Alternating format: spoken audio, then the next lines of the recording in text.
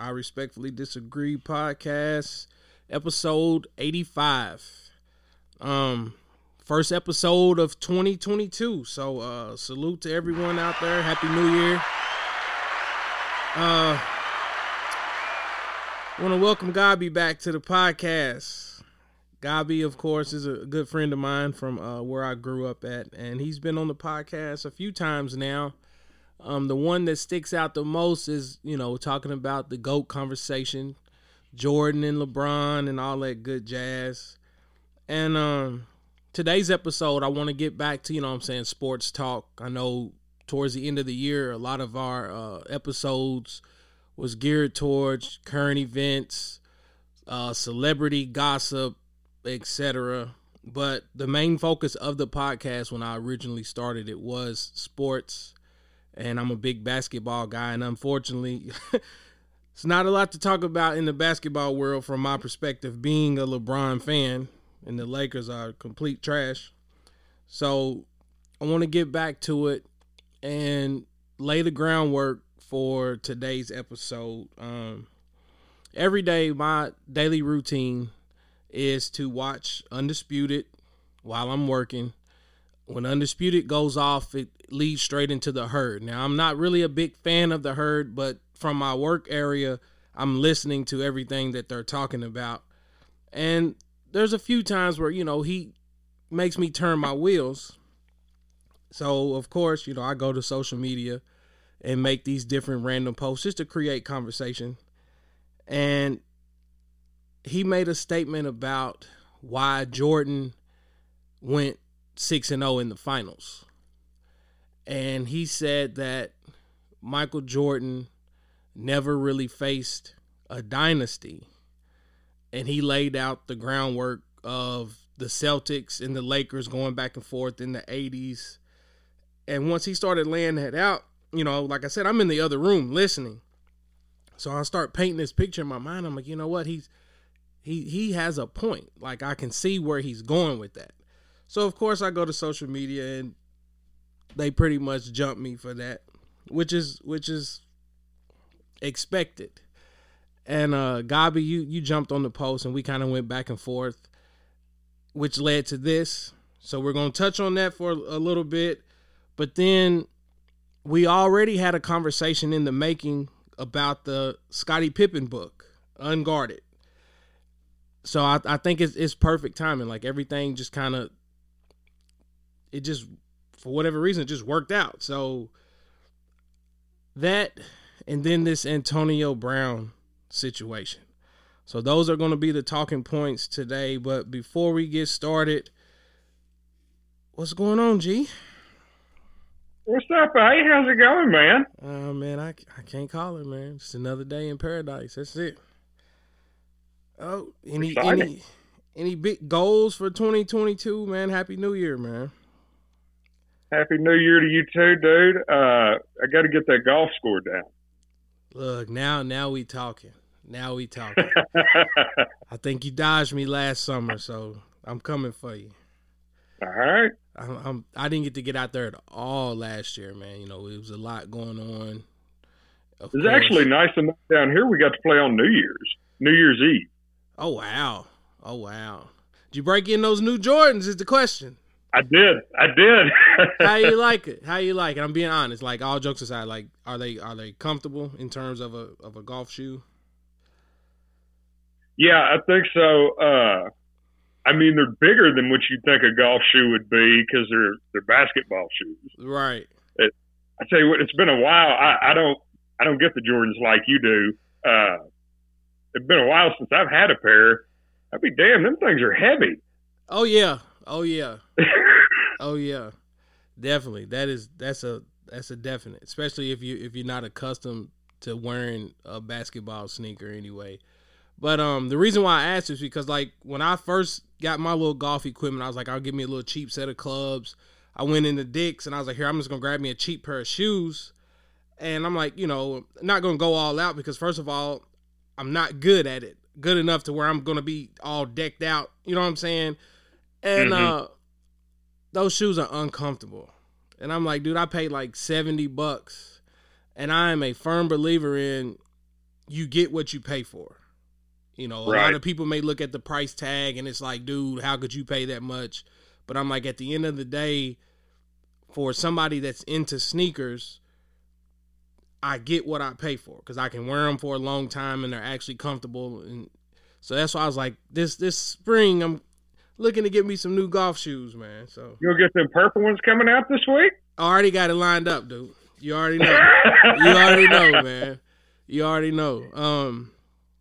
Like I said, that was one of my goals, and that's a perfect transition. One of my big things for 2022 was I'm going to focus on my whole mental health in a sense of I feel like last year I was just down.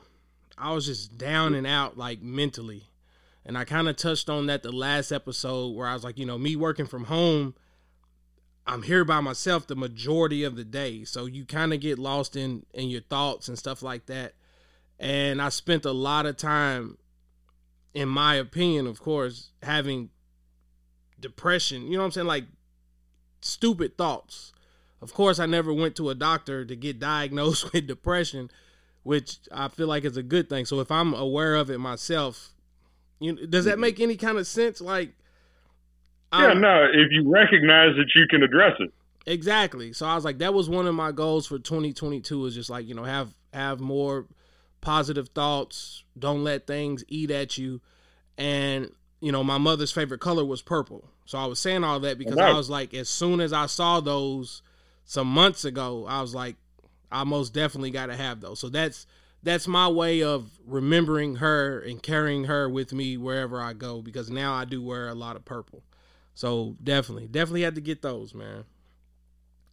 So, like I said, I get it. I thought of you when I saw them. I was looking at the golf shoes, and then I saw a few weeks like, oh, purple 13s. I know. Adrian's going to have him lined up. Definitely, man. Had to jump through some hoops because, like I said, you reached out to me about the whole process with all of the sneakers these days, and everything now is on the apps and all of that. And you have to do these online raffles. And I struck out on every last one of them here in the city. But luckily for me, being a big shoe collector, I've networked with so many people, California, Baltimore, everywhere. So now people are like, hey, if you want a pair, reach out to me ahead of time. And it's nothing for us to get them in the mail and send them to you. So I already got it lined up, man. Good deal. So anyways, man, speaking of mental health, I think it's best we start with the Antonio Brown situation. Not sure how familiar you are with all of the details, but what's your take on that before I dive in? Well, I mean, my thing is that surprising at this point. You know, I mean, on my lunch break today, I was sitting here and I just wrote down April 2018, destroyed a Miami apartment rental, threw furniture from the balcony on the 14th story, almost hit a 2-year-old. In November of the same year, speeding over 100 miles an hour. December, same year, benched for, this is when he played for the Steelers, benched for, quote, injury and lack of information, straight out of Mike Tomlin's mouth. That same week, he didn't want to practice. He threw a football at Big Ben, which he probably deserved it. And then he was mad that Juju was the team MVP. Yeah. Then that following year, he got traded, went nuts on the Raiders over not being able to wear his old helmet. Then he got fined for not going to workouts. He posted the fine letter on Instagram and eventually got kicked off the Raiders. And they got the money back. Yeah. They didn't even have to pay him. Yeah, that was his Then own he got downfall. accused of sexual assault twice in September of 2019. Then he signed with the Bucks like a year later, and then right before all this happened, he got in trouble for the fake vaccination card. Yeah. I don't know. It's tough, man, and that's why. Real quick, I don't mean to cut you off. I felt like I didn't see the game last week right when it happened, that's when people started blowing my phone up like, dude, are you looking at AB? So, of course, you know what I'm saying, everything now is at the touch of a button, so you can jump on the internet and see all that. So I'm looking at him, and I immediately was like, wait a minute, dog. Something had to have happened.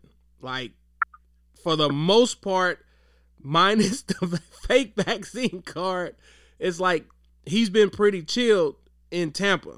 And I was like, with Tom Brady taking him under his wing, I was like, you know what I'm saying, like, you really hadn't had any issues. Mm-hmm. So I was like, dude, something had to have happened. And then immediately after the game, the coach is like, he's no longer a Buck. I'm not talking about it. Blah, blah, blah. And you never really heard anything. So, of course, Monday morning, when I watched Skip Bayless and all of them, at this point, all they can report is just the rumors. You know what I'm saying? Like, there's no concrete what's going on. Right. So you heard all the, he was upset about targets and he wasn't getting the ball. Then you heard he was upset because of the incentives. You know, he was trying to reach all these incentives and contracts and stuff like that. But then that's when AB got out and was like, I told them I was hurt and they tried to make me play anyway.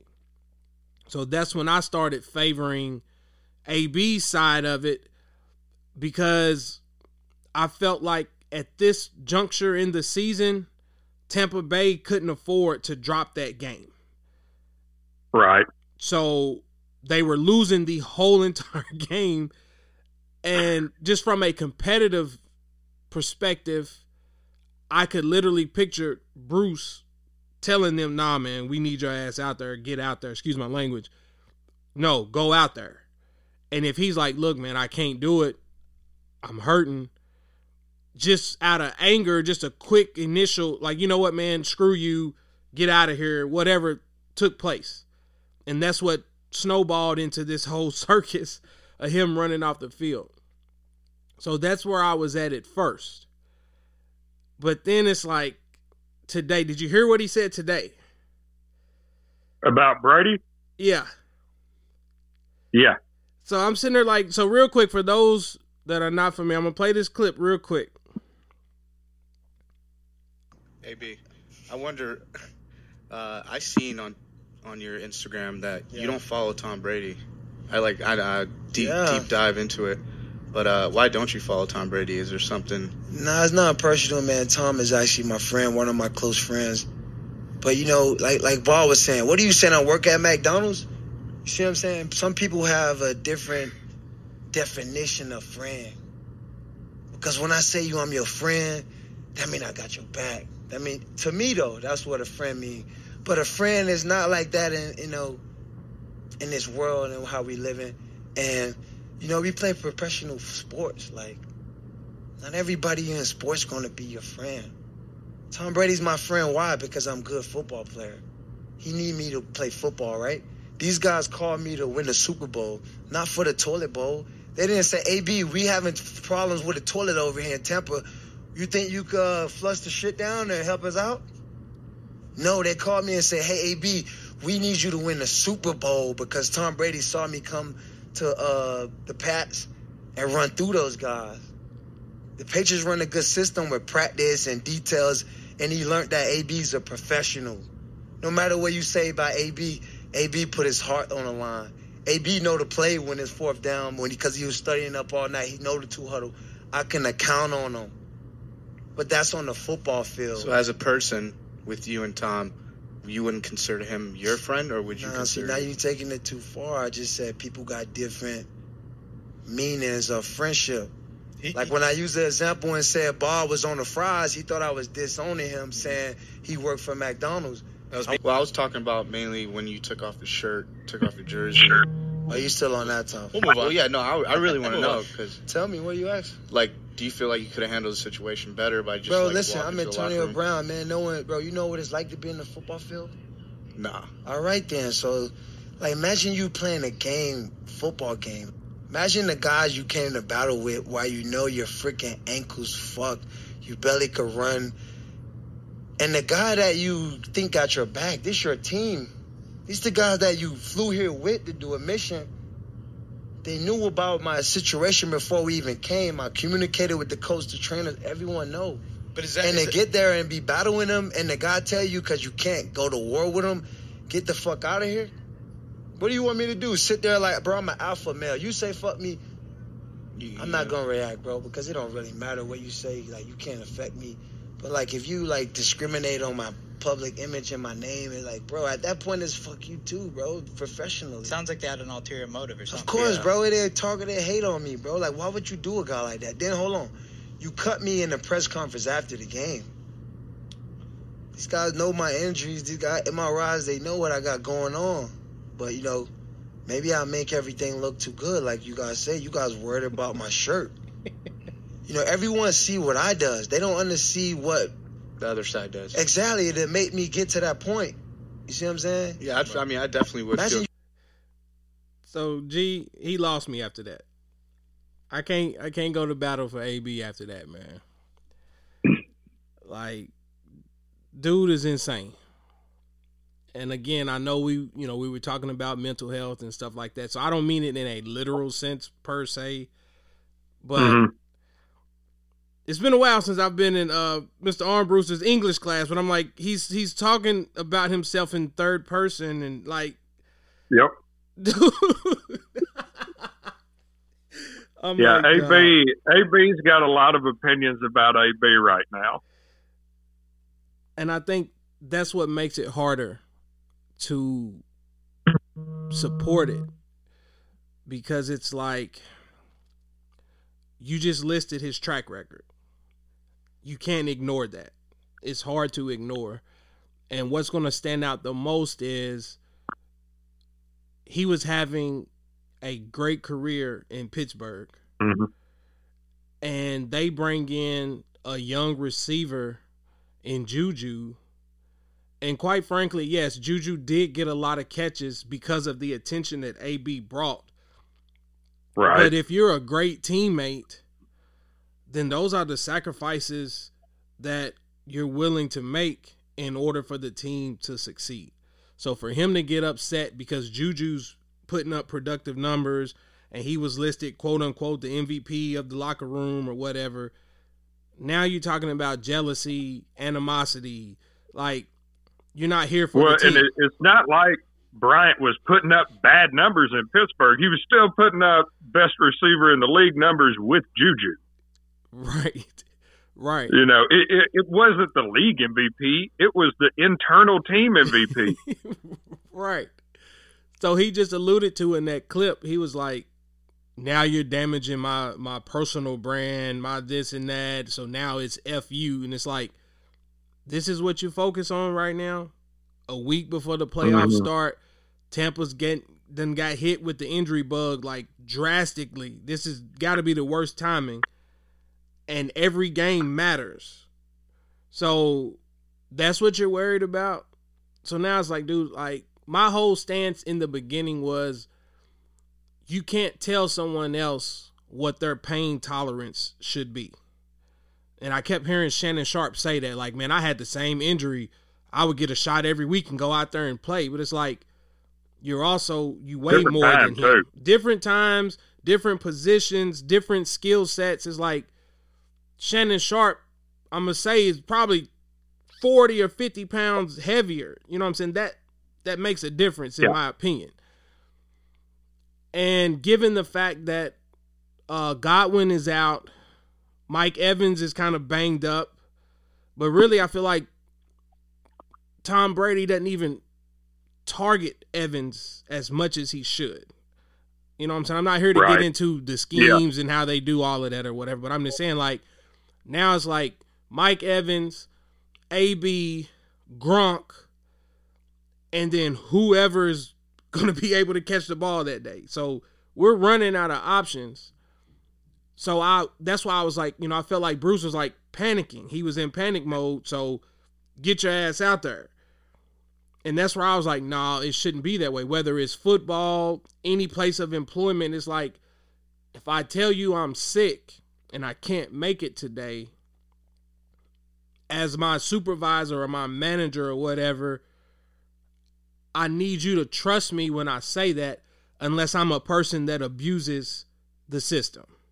If I'm constantly calling in and coming up with BS, I fell off the roof putting up Christmas lights, I can't make it today, then it's like, all right, nah, man, so, no, I need you here because this is a pattern. So once I started hearing Shannon Sharpe and them talk about that, and that's what you alluded to when you went down your list, and I'm like, you know what? He's making it harder on himself, man. Yeah, and what I thought was kind of interesting is when Antonio Brown came out and said that he didn't want to go in because he hurt his ankle. Well, you know what? Let me start back from the beginning. One, I hope anybody that does not like their job can quit the way Antonio Brown did.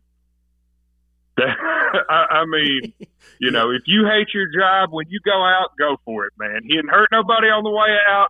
Take your shirt off, run, whatever you want to do. When I quit, I might do it the same way. I don't know.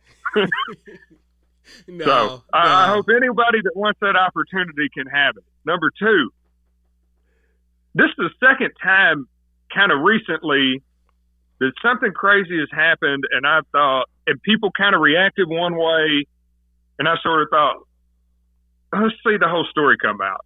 Mm-hmm. Because the first time was when LeBron got that fan kicked out in Indiana. You know, Everybody jumped all over him at first, but and I'll be the first to troll you about LeBron. You know that. I've never seen him even get anyone kicked out of a game. You know, the whole time he's been in the league, and I'm sure he's got to be one of, if not the most heckled player on the road in the league. Yeah. So I thought, you know, if he's asking for someone to leave, they probably did something pretty damn stupid. And it turned out that the fans crossed the line. Yeah. So, you know, I definitely. And then I saw this Antonio Brown thing, and I thought, Arians has always had a reputation as a player's coach. Right, and that, you know what, and that's what a lot of other people said too. So, and the other thing is, if this is not 1992 or 1964 or whatever, and this is not, you know, some receiver you've never heard of trying to make the team, you know, barely hanging on in the league, never made any money in the league or anything. You know, Antonio Brown's made money. Yeah. So, Arians, a player's coach, is he really going to sit there and think he's going to force this dude to play injured and it's not going to come out? Right. Even in the heat of the moment, you know, as old as he is, as long as he's been around, he's not stupid. Right. That's why. So, and it's not like they're going to miss the playoffs even if they lost that game to the Jets. Right. So it helps the seeding, but it's not like they're going to lose or not have an opportunity. And that's where I was at, because I was like, dude, like, if the conversation really was about his ankle, then that's you know what, sit him down, try to get it as healthy as possible, because technically you don't even need him this week. You need him the following week. So you're talking about a possible 10 to 12 day period of just rehabbing, getting yourself together, and being ready to go. Actually, a full 2 weeks, hell. And that's why I was like, to say nothing of the fact, with all the cameras we've got now, Antonio Brown's too hurt to go back in the game, and we ain't got no footage of him seeing a trainer. And see, some other people's like, why didn't he go? You know, shout out to my guy Mario. He said something about it too. He's like, you know, you didn't see him go into the tent, didn't do any of that. So at that point, that's when I'm like, now it might be about receptions, targets. But I was like, dude, he's been gone so many games. And then that's when you're like, okay, then it does kind of make sense if we're talking about incentives. If he only needs X amount of catches, he's only got one more game to do it. I can see now where it looks bad on him based on his track record. And that's why I was just like, dude, this is just crazy. And now he's going on this whole big whatever, throwing everybody under the bus. The only part that I did not care for was when the reporters asked Bruce, You know, AB saying something about his ankle. He's like, I was unaware. So then the next day, AB comes out with the supposedly text messages between him and the coach. And it's like, you can't say that you wasn't aware because he's been out with this injury multiple games. Well, see, I thought that was kind of the way that came off looked out of context, because the way I read the text messages, I mean, yeah, he knows AB's had an ankle problem. Mm-hmm. But he's also told him, I want you to travel with the team in case you're good to go. He said in that same press conference he was on a pitch count. Yeah. You know, so he's aware of the ankle. I think what he was saying when he was saying I was unaware was I was unaware it was an issue in that moment. Got you. And it makes sense. That's what I'm saying. It's like now I'm just like, I can't ride for AB at this point, because if it were me and I know that that's what actually happened, then the rest will take care of itself. I don't need to go out here and throw Tom Brady under the bus and all this and that. And I'm like, now you just look foolish. And to me, again, social media is a drug, man. People are addicted to attention. They're addicted to just, I don't know, like, it's just a drug. And it's like, we're not going to talk about the female that has now come out in the press saying that she met with AB the night before. And I was like, that. She get Devin Booker too. That's what I'm saying. It's like, now it's like, that's the drug that I'm talking about. She saw him on TV, so now this is her chance to capitalize off of it as well. She just released a statement before I got on the phone with you. She's been doing radio and podcasts. So now she's saying that she has COVID and that she was with him. And now he was with the team that whole afternoon. So it's like, if anybody on that team comes up positive this week, it's like, now it makes AB look 10 times worse. Because you snuck somebody into the team hotel and this and that. It's like, dude, it's a circus. It was that big of a deal. I doubt he was the only player on the team snuck a girl in the hotel room. I definitely don't either. That's why I was like, you know, it is what it is, but it's just like everybody's looking for that moment of opportunity. And sure enough, here we are.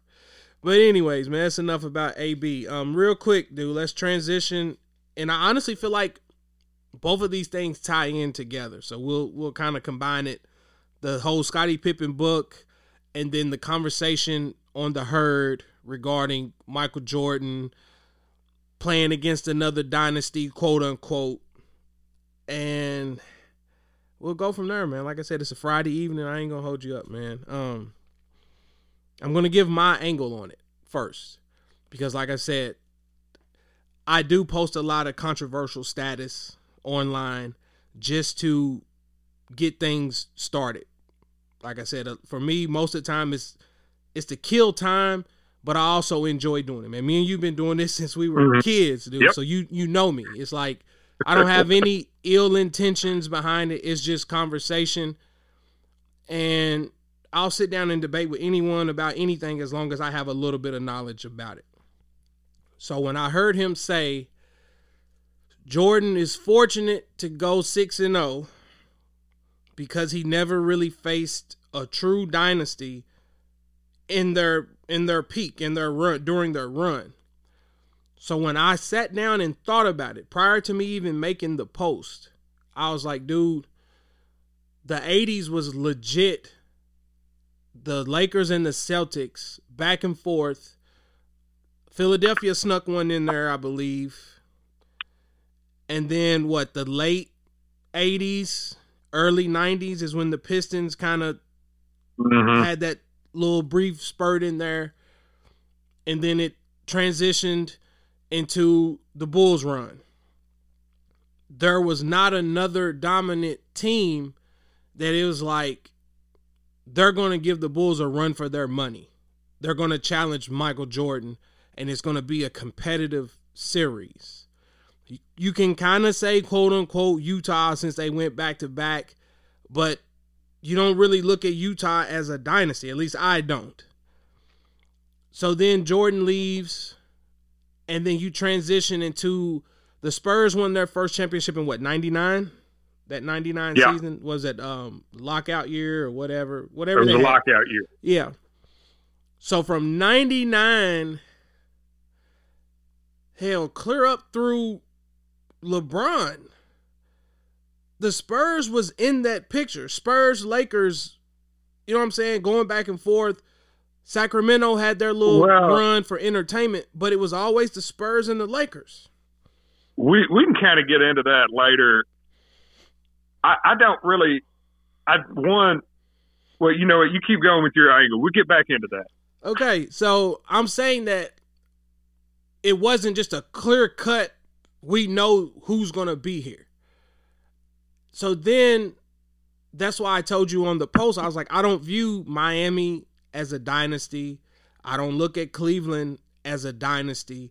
People give LeBron flack already because they say the East was terrible. That's why he kept making all those finals appearances. But it's like, okay, boom, then here comes Golden State. I look at Golden State as a true dynasty.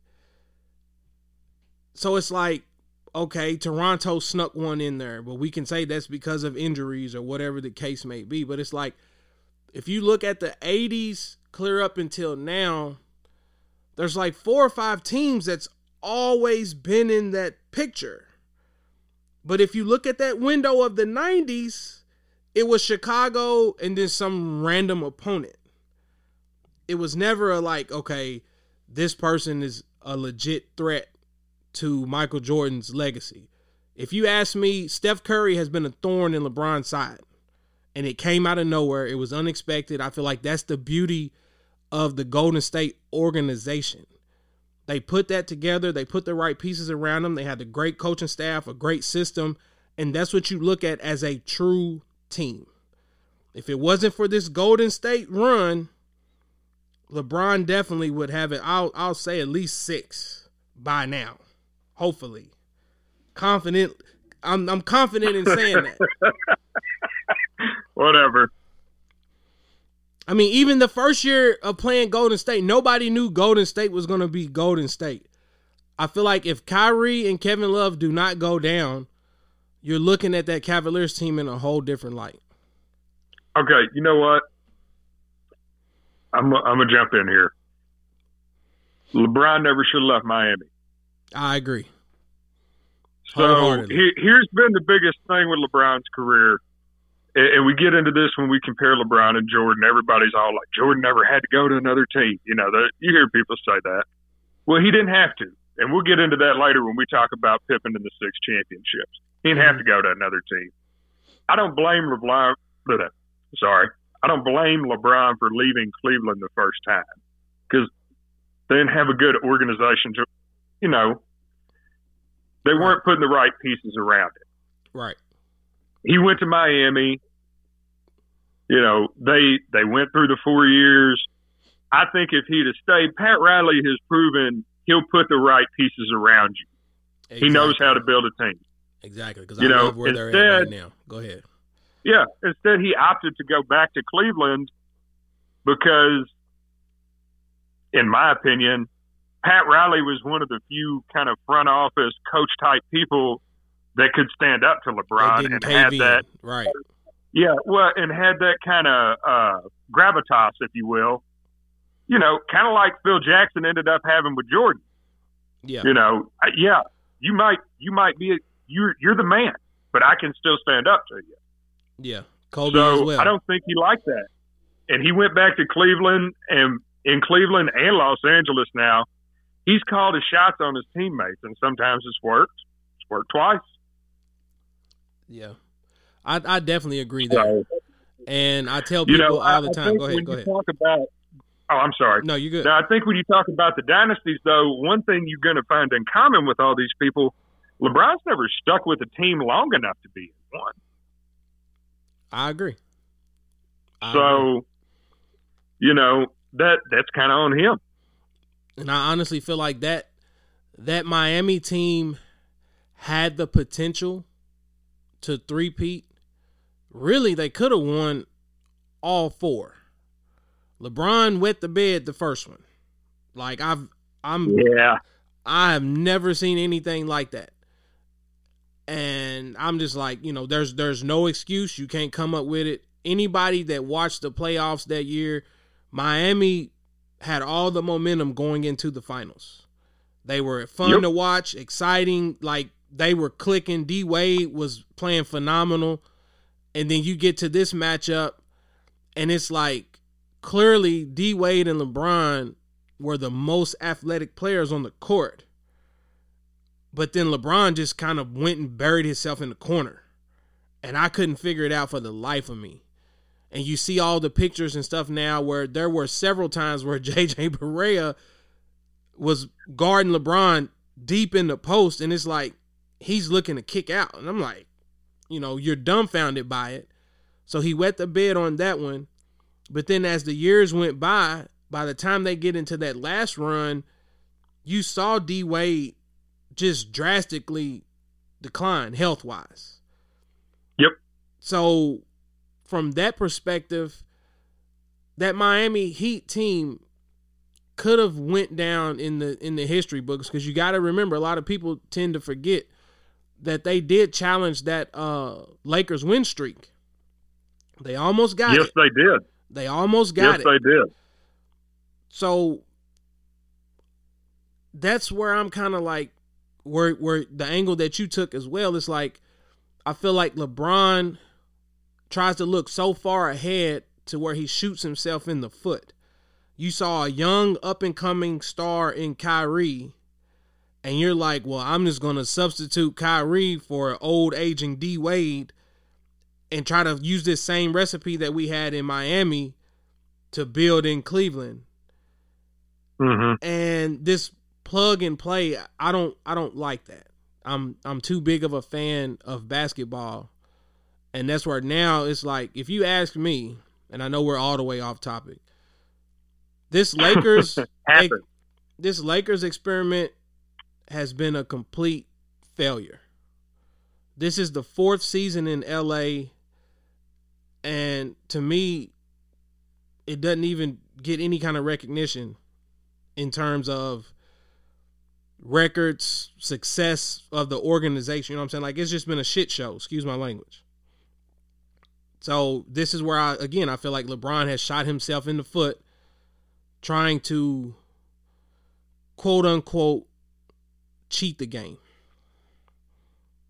I'm a big LeBron fan, but now I'm to the point to where it's like, dude, I love how Chicago stuck with who they had, their key pieces.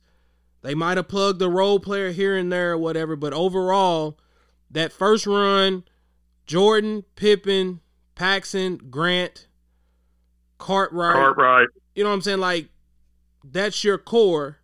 And throughout that three-peat, they were there.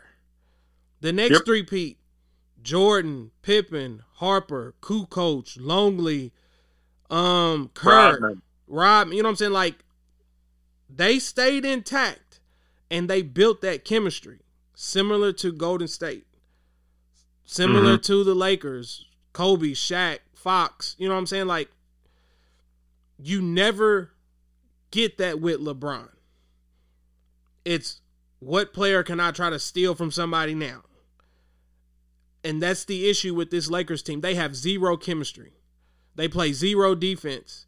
It's hard to watch. They're getting ready to come on here tonight, and it's like, I torture myself every night watching the Lakers play, because you're telling yourself, like, are they holding it in the tank to the later half of the season? Like, you don't want to put everything out there considering their age. Mm-hmm. So it's like, if we can just coast through, then go hard towards the back end of the season and just try to land in that 4th, 5th spot, then we're good. Well, I mean, the Lakers are going to come down to AD. But that's all it is. I mean, LeBron's going to be there. Westbrook's going to be Westbrook. It's is what it is. But, is AD going to be healthy and locked in? Right. So again, I apologize for getting off track. Let's get back to the Jordan thing real quick, because you did raise some interesting points when you were talking about the Lakers with Magic, their age, and the fact that Magic had to retire from the game because at that point in time, we really didn't understand HIV, virus, AIDS, and stuff like that. So it wasn't like Magic couldn't play per se. But I'm going to give you the floor. So go ahead. All right. So I think to an extent you're penalizing him for dominance because, all right, 5 times in the history of the league has a team won at least 3 in a row. There was like the Minneapolis Lakers when they had George Mikan, the Celtics in the 60s, and then you had the Bulls twice and the Lakers with Shaq and Kobe. Yep. So, you know, you had kind of alluded in your post that the Lakers and the Spurs were trading back and forth. That 3-year stretch with Shaq and Kobe, there was no trading. It was the Lakers.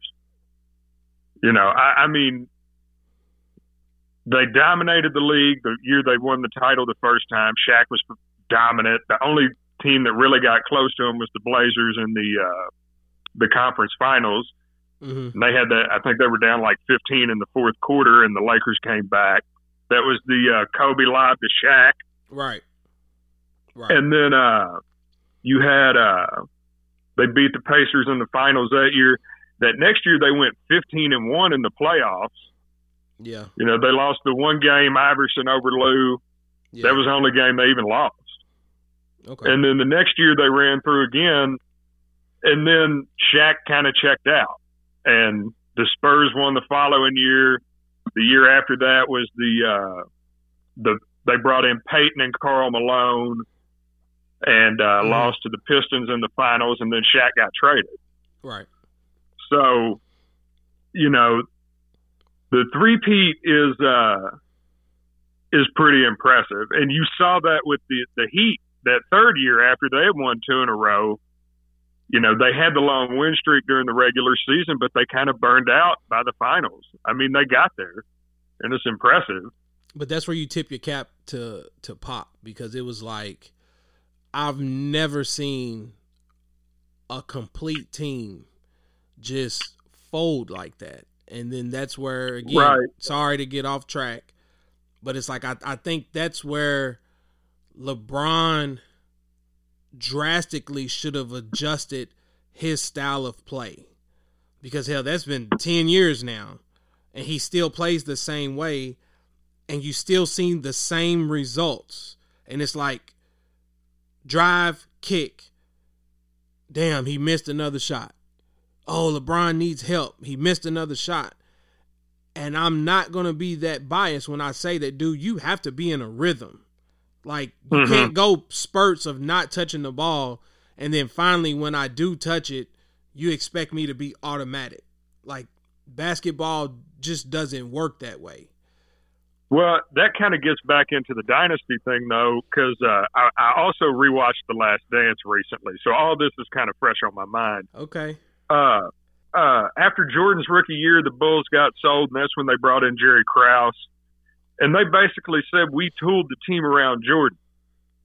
You know, and you look at a lot of the guys Jordan played with, we're like, oh, so-and-so, so-and-so, so-and-so. I mean, you had Pippen, who was there the whole time. Rodman was dominant in Detroit. Well, not dominant, but Rodman was Rodman in Detroit. And Horace Grant had a couple good years with the Magic after he left the Bulls. But there's really not a lot of players on those Bulls teams that had illustrious careers elsewhere. Kerr played for the Jailblazers. And then he had a couple titles with the Spurs. But, outside of that, did Kukoc really do anything after the 90s Bulls? No, not really. He had some decent scoring years in Chicago when they were terrible. And then he was like a 6-man on Milwaukee when they were okay, right? But so, like, LeBron's always wanted to kind of play with other stars But I mean, even Pippen as a player, and I'm not like as great of a player as he was, his skill set complemented Jordan. Yeah. Like every player on that team was built around what Jordan did well to a certain extent. You know, there's a reason they had spot up shooters like that. You know, there's a reason they had bigger guys in the paint because that's the way the game was played back then. You had to have someone that could hold these bigger guys off on the block and stuff so you didn't get killed going to the paint. Mm-hmm. And like Longley and Cartwright, Winnington, all of them could kind of step out and hit a 10, 12-foot jump shot too. Mm-hmm. So they could also kind of open it up for him as open as it was back then.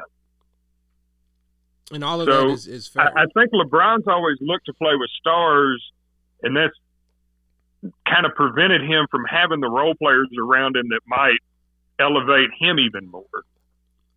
But you also have to take in consideration that we're talking about a league now that has more stars than it did back then.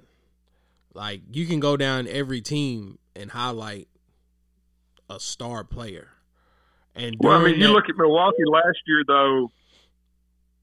Giannis is your superstar, and they've got Middleton, but Middleton's skill set is exactly what they need. Right. You know, and you saw that down the stretch in a lot of those games where he was making plays and making tough shots. And then they brought in Holiday, who could defend on the perimeter quite a bit better. I mean, they built – it's not necessarily like a big three. They built the team around what the best player did well because he's so damn good. Right. And that's where, you know, I can't remember if it was on social media or on one of these episodes on the podcast where we started talking about what exactly is a super team.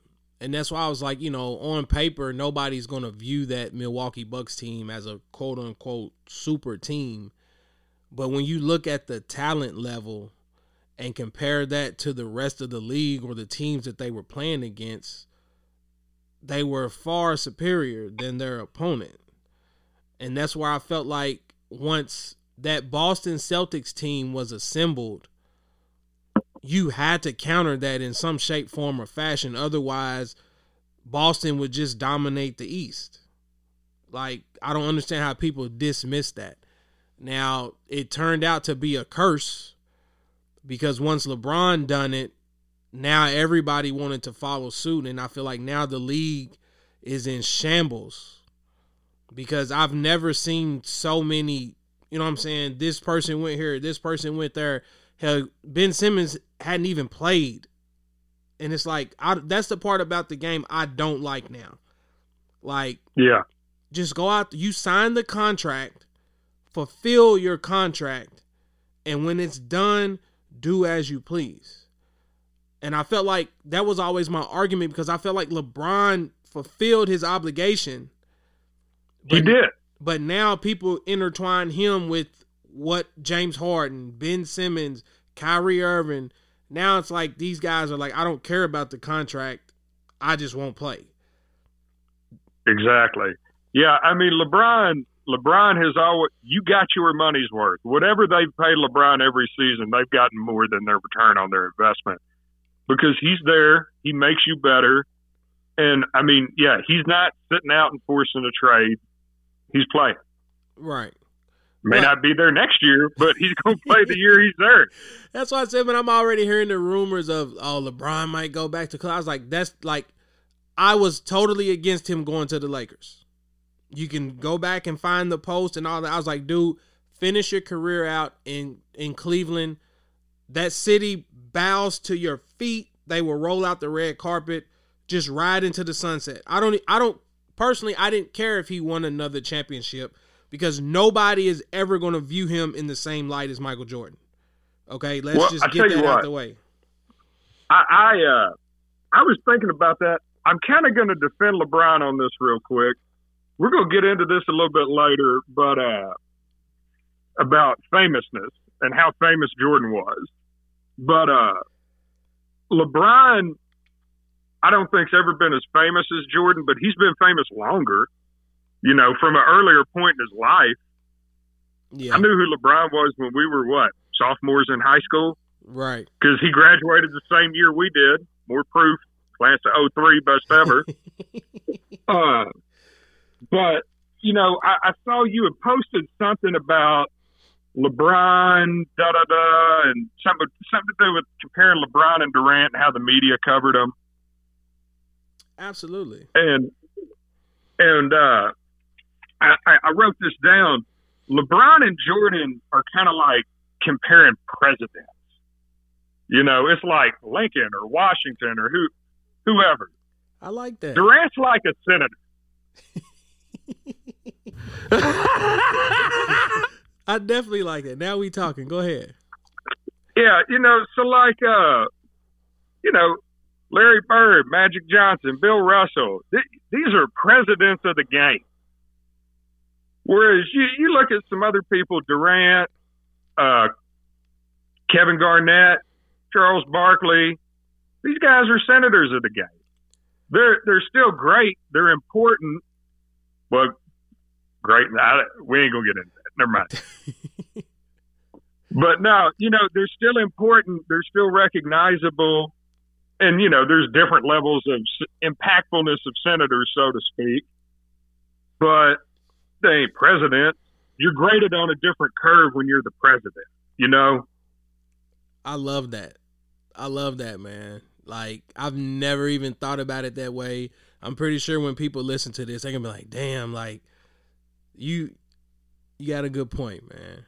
And the only reason why I highlighted that, and this is a perfect transition into this book as well, and going back to what you were talking about with the Bulls. I'm sitting here the other day, and TV's on ESPN, and I'm getting dressed or whatever, and they had JJ Redick on there, and they're breaking down this little rough patch that the Nets went through, some of these games that they've been losing to teams that they shouldn't have lost to. And they're like, oh, the Nets are just too small. They need rebounders. They need all these parts. Even though Kyrie's coming back, they were just going down this big list of all the stuff that the Brooklyn Nets needed.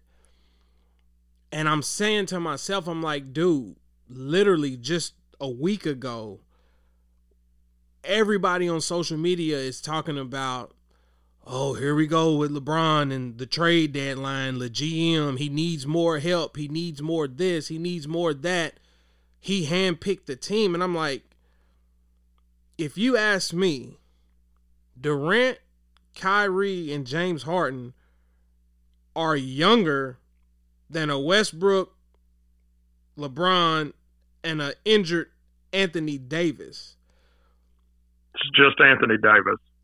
But it's just like, nobody cares about what the other teams in the league does in terms of adding or taking away from their rosters.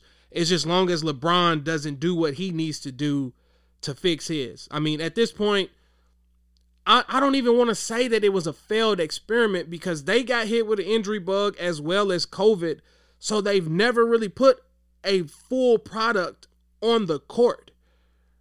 I just hate how the effort is not there. Like, I've watched too many games where there's no help side defense. They don't rotate. Like, LeBron plays zero defense, and it drives me nuts. And it's like, at this point, it's such a scar on his resume in terms of just going out there and competing. Like, you're going to sacrifice the defensive end to quote unquote go down here and try to close out, and you're not even doing that well enough. You know what I'm saying? Yeah. So it's like, dude, like, bring in younger pieces and you won't have to do as much. Yeah, and I mean, I kind of get that. You know, you get to a point where LeBron's at now, particularly as he's getting older. I mean, he's kind of putting the finishing touches on his legacy here. And in his mind, he needs star players to compete. I was watching a Kwame Brown interview, and he was talking about how the Bulls were supposed to have traded him for Elton Brand. Mm-hmm. You know, and that Jordan and Oakley used to really pick on him, and they were pissed he was there because he was supposed to be Elton Brand. Yeah. And that kind of gives, you know, that kind of gives you the mentality of like Jordan in the later years. I'm not trying to be here and develop this rookie. I need someone that can go now. Right. And, you know, maybe this younger legs is going to help me out during the regular season, closing out on defense, more help side, this, that, or the other. When we get to the playoffs, I want people I know that have been there. Exactly. And that's why I'm not ready to write them off yet, because the last few games I'm seeing chemistry developing. As long as they allow Malik Monk to stay on that court, the Lakers are fine with me. Because even that game where they lost down there in Memphis the other week, it was like they were destroying Memphis the entire game, and then their age showed up. You bring in a fresh Ja Morant off the bench, and he just ran circles around them. But like I said, the conversation is not about the Lakers. I want to go back to some of the things that you touched on. And like I said, this is the perfect transition, because we were talking about the media coverage of Kevin Durant and LeBron and vice versa, whatever. But I'm saying to you that my biggest gripe has always been the argument that people are like, it's not that we don't like LeBron. We don't like LeBron fans, because they always come up with an excuse to justify what he does and this and that. And I'm like, if you post anything about Michael Jordan, his fan base does the same exact thing. How is that any different? So the book, Scottie Pippen has always been I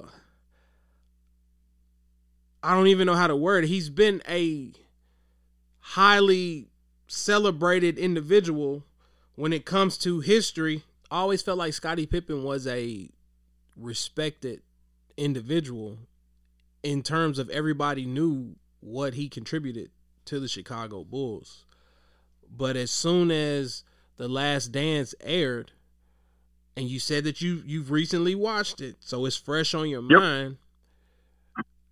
When I was looking at it, of course, everybody was excited for it because we're in the heart of COVID. Everybody's at home with nothing to do, no sports at the time. So you were anxious to watch it. But by the fourth episode, for me personally, it's like, dude, a lot of this I've already seen. Like, I don't need a refresher on Come Fly With Me. I don't need to know Jordan didn't make his high school team and he went to Chapel Hill. And it's like, literally they use footage from documentaries that I've already seen. And I honestly thought the entire thing was going to be about that one season. So then you fast forward to Scottie Pippen's, quote unquote episodes. And I felt like they focused on so many things that had nothing to do with his contribution to the team. And that's why a lot of the people, the people that were on those teams were peed off, because they're like, had we known this was what was taking place, then we wouldn't have signed off on it. And then you saw the stories about Jordan possibly saying Horace Grant couldn't eat on the plane because he played terrible and stuff like that. So now when I'm looking at it, personally, it's like, yeah, I'm watching it for entertainment, something to do. But to me, it's like it was a slap in everybody's face, because all you did was elevate Jordan, who, in my opinion, didn't need any more elevation. Like, everybody knows Michael Jordan. Why not take that opportunity to highlight how the entire Bulls organization put this together, and this is the historic run of the 90s and the Bulls? Right. And then when Pippen is like, here, I'm going to tell my version or my story of it, I heard everyone from Stephen A., you know what I'm saying, like Skip Bayless, like everybody now is like, Scottie Pippen is the enemy. He's jealous. He's trying to sell books. He just wants, and I'm like, is this really what we're going to do now? He is trying to sell books. I mean, trying to sell bourbon too. I'm gonna get me some too.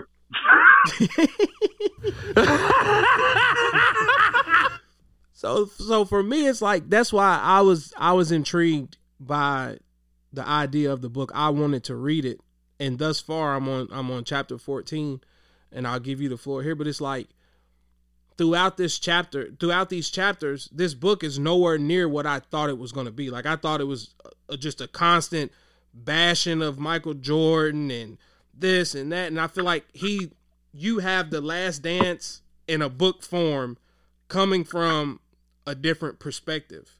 And I see throughout several chapters, he talks about big games that Horace Grant had or big games that Paxson had. He talks about games where he played terrible.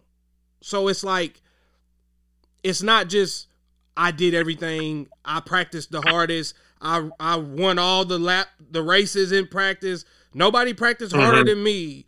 And I set the tone. And to me, we didn't need a refresher on how great Michael Jordan was.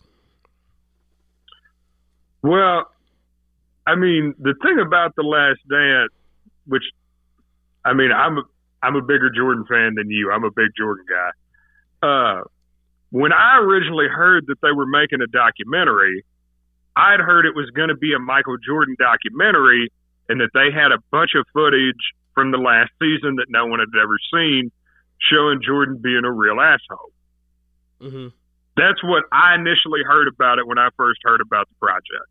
I heard it was going to be a Michael Jordan documentary. Got you. Okay. So when I saw the commercial that it was The Last Dance, the commercial did kind of make it seem like it was about the last season. Mm-hmm. So I was more surprised when I saw the commercial than after I watched the documentary. Okay, that makes sense. So, you know, I understood the way they told it because they kind of did the documentary where they showed some of the 97-98 season, then we flashed back to how we got here, and then it all kind of meets in the middle. Mm-hmm. Well, the unseen footage was the stuff from the final season. Gotcha. That's why when you get all the flashbacks, it's like, oh, I saw this in every documentary about Jordan I've ever seen. Well, you know, yeah, because that's the footage they had. Mm-hmm. Now, we did see some cool shit from the Dream Team that I hadn't really seen before. Yeah, I did. You know, that. But as I rewatched the documentary, and I kind of did it through the lens of trying to look at it more critically, in terms of how it made other people look, because I enjoyed it the first time through. But, you know, there's a lot of shine on Scottie Pippen in there. You know, that they had Bill Clinton in the documentary just to talk about going to see Scottie Pippen play. They had a whole thing about how he was underpaid. You know, his humble beginnings. That they had all kinds of stuff about him in there. I did enjoy the part about his. You know, his and Jordan beginnings. even says in the back he couldn't win without Scottie Pippen. That's in like the second episode. He said something like, Pippen even mentioned it in the book. When they speak my name, they should say Scottie Pippen. Like, what? Jesus Christ! What do you want him to say? That's why Jordan fans, I think, get so defensive. Like, you can't say Michael Jordan without Scottie Pippen. Man, Jordan's really shitting all over Scottie Pippen. Like, you know, if they're telling the story, number one, it's kind of hard to call it a Jordan puff piece. Well, it's not a puff piece, but all about Jordan, if you will. If you're saying it's all about Jordan, they had a whole section on the 94-95 team, or 93-94 team, about how they were good without Jordan. But in the documentary meant to make Jordan seem like the greatest ever, there's a whole big section. They got him interviewing Phil Jackson, saying like, "Oh, they said the triangle wouldn't work without Michael Jordan. What do you think, Phil?" And there's a whole section on that. So wouldn't it look more disingenuous if you acted like wouldn't the viewer go, well, gee, I wonder what happened in the playoffs, and they just skipped over the Scottie Pippen sitting out thing?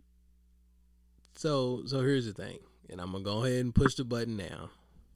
I disagree. From my perspective, and don't get me wrong, I did enjoy The Last Dance, so I don't want to paint the picture like I didn't. When they highlighted that 93-94 season, in my opinion, it came off as, yeah, the Bulls had a solid season, but you could tell Michael Jordan was not there. And then for them to include that Scottie Pippen not going into the game, I felt like that was not needed, in my opinion. Like, why was that necessary? You felt like it was what? I didn't feel like it was needed. Why was that clip or that scenario, that big soap opera, necessary? What impact did that have on Michael Jordan coming back from retirement, or what happened to the Bulls? Like, what was the significance of that? So, what were they supposed to do then? Like, show only good stuff about Scottie Pippen? I'm saying that, like, he didn't go in the game. That was his decision. But that was... And Phil Jackson even says in the documentary, Jordan called him the next day and says, I'm afraid this is going to stick with Scottie. Scottie put it in the book. So even... I don't know if you've gotten to that point. There's even, like, and this kind of goes into some stuff with Pippen. You know, you watch all the guys in the documentary and they tell the story about Bill Cartwright crying in the locker room after the game and telling Pip, you know, you quit on us. And they said Pippen was crying and he apologized, said he was sorry. But then in the documentary and in his book, Pippen's like, yeah, I'd do the same thing again. Exactly. So, I mean, which is it? So, but that's what I'm saying. It's like you use that opportunity to paint Scottie Pippen as this big a-hole. Yeah, it was a stupid decision. We've all been there. But it's like, again, my perspective of the documentary was you were highlighting the success of the Chicago Bulls. So if that was a point in time where that particular moment elevated them to the next run or the next whatever, then I would understand the significance or the importance of that event. That was just a random event that took place, and you've put the lens on Scottie Pippen in a negative light, is how I looked at it. So I'm saying but why should he not have the lens put on him in a negative light? It was a negative moment for him. You know, there's a whole section in the documentary where all of Jordan's teammates basically say he's an asshole. That was the end of episode 7. Jordan damn near cried. But here's the thing, when he was though. Like, Jordan was not a part of the team. Do what? Jordan was not a part of the team. So why is he narrating what happened in that moment? He wasn't, though. That was my thing about it. When I watched it back, it was, you know, they were basically kind of going back between 98 and when they got there. And that included when Jordan was gone playing baseball. So you can't include the 93-94 Bulls and not include that moment. That was a pivotal moment in their season. But look at the documentary and understand that Michael Jordan is saying that even though he was not a part of the team, he was still calling and giving influential advice. Like, that to me is like, dude, like, if you're going to be away from the game, then be away from the game. Like, I feel like, again, we can agree to disagree here. I felt like those episodes of the documentary was him showing that they still needed him. Like, that's where his presence was not felt. Well, I mean, they did still need him. They were barely over 500 the next year when he came back. So, everyone talks about that first year. Oh, they won 55 games. They were winning 55 games the second year. But you also got to look at how many parts left. And let me grab my charger real quick. We can agree to disagree. And I feel like as a Jordan fan, of course, it's great to watch. Everybody's going to be in love with it. But I have a big soft spot for the underdog or the little guy. So I felt like after the documentary aired and you saw the reaction from the people that were actually a part of those teams and the frustration, not from just one person, but a collection of former players, it's like you made them look like peons. And that's where my biggest gripe came from.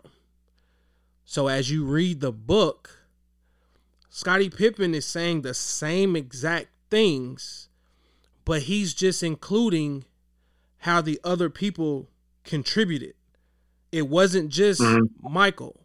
He highlighted several games where Michael had a terrible shooting night, but because this person had 19 points or this person had 18 points, they were able to still overcome that and win the game. And it's like when people go back in time, it's just Michael Jordan and a bunch of bums. And you basically kind of said that earlier when you were talking about what did Tony Kukoc go back and do? What did this person, they didn't have a career outside of this and outside of that. And everybody kind of downplays their contribution to those championships. And that's the part that I feel is not fair.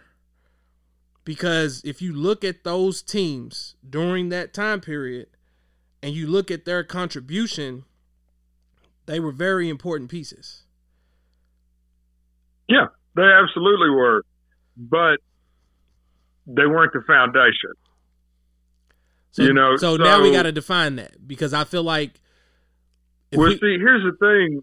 Like, we were talking about dynasties, and we kind of consider the Bulls this 6 championships in 8 years dynasty. But the reality is Jordan and Pippen. It's the only link between or among all 6. The rest of the team is completely different in the second 3 versus the first 3. There are no other players that were on both sets of teams. But here's the catch, and here's where we can agree to disagree, or you can sleep on it. Both teams, I'm talking in terms of the three-peats, they were constructed the same exact way. It may not have been necessarily the same names, but granted, they were built the exact same way. Well, not the exact same, but yeah, really similar. So it's like glass half empty, half full. You substitute Paxson for Kerr. You substitute Grant for Rodman. You substitute Cartwright for Luke Longley. Like, they were identical. Mm-hmm. But at the same time, Paxson had several key moments in those runs. Like, there are several games. Several. So I'm saying, like, they even highlighted Paxson hitting a game winner in a regular season game in like 86. So, and then he's still getting shit on saying, like, you don't focus on your teammates. Like, but then they show some Scottie Pippen stuff, and it's like, well, why was the 93-94 season even in there? Like, well, we talk about him, he's wrong. We don't talk about him, he's wrong. But here's the catch. It's the same way you talk about LeBron. No matter what he does, it's wrong. So, and that's the price of wearing the crown. That's where we're getting to, because I'm like, dude, you say, oh, they showed the one moment Paxson hit the game winner, or they showed the one moment where he hit the shot against Phoenix. A lot of one moments. He had bigger games than that. He was still a key component to those championships. And it's like, it was Michael Jordan. We'll give a little notch to Scottie Pippen, and then the rest of them are people that nobody cares about, and that's not true. That's not true at all. And that's where my headache comes in. Another thing I noticed in the documentary was I actually thought Jordan had a really good handle on what his teammates needed to be successful at their jobs. My second time through, the one thing that really kind of stuck out to me about Jordan, Michael Jordan was a very professional basketball player. Like, and Pippen talks about that too. They didn't really have a relationship off the court. Right. I was actually shocked to see that or read that when he was like, when his dad passed, he didn't even have his number. Like, he didn't have Michael Jordan's number. I was like, dude, like, y'all been teammates for how long? And I was actually intrigued by that. Well, that was before cell phones, and you would have thought Jordan's not at his house. He's in North Carolina, so and that's he probably fair. didn't have a number. Yeah, he probably didn't have a number to his mother's house. That's fair. Which would make I didn't even sense. look at it that way. That's fair. But, at the same time, he could get it if he really wanted to. Right. But So, I'm saying, he even said in the book, I asked the PR, they didn't get back to me, and I just dropped it. I couldn't imagine, like, someone I worked that closely with having a parent die and just not even calling them. right. So that's what I'm saying. It's like you would have particularly in thought. the manner that his father died. Right. Right. That's what I'm saying. You would have thought that being the 1-2 punch, they had some kind of off the court chemistry. And that's when it finally dawned on me that it's like a lot of these guys may not like each other for real. Like, this is a job. Like, I have to tolerate you. So I get it. Well, and I mean, you saw that, like, as, the media got more and more on the inside. You saw that with the Shaq and Kobe infighting. They didn't get along. They weren't buddies. Right. And you kind of saw that when Shaq hit that little retirement tour and they won the All-Star Game MVP. I kind of respected the fact that Kobe didn't just jump on oh, yeah, me and Shaq are best pals again. He was like, no, you're kind of a dick to me.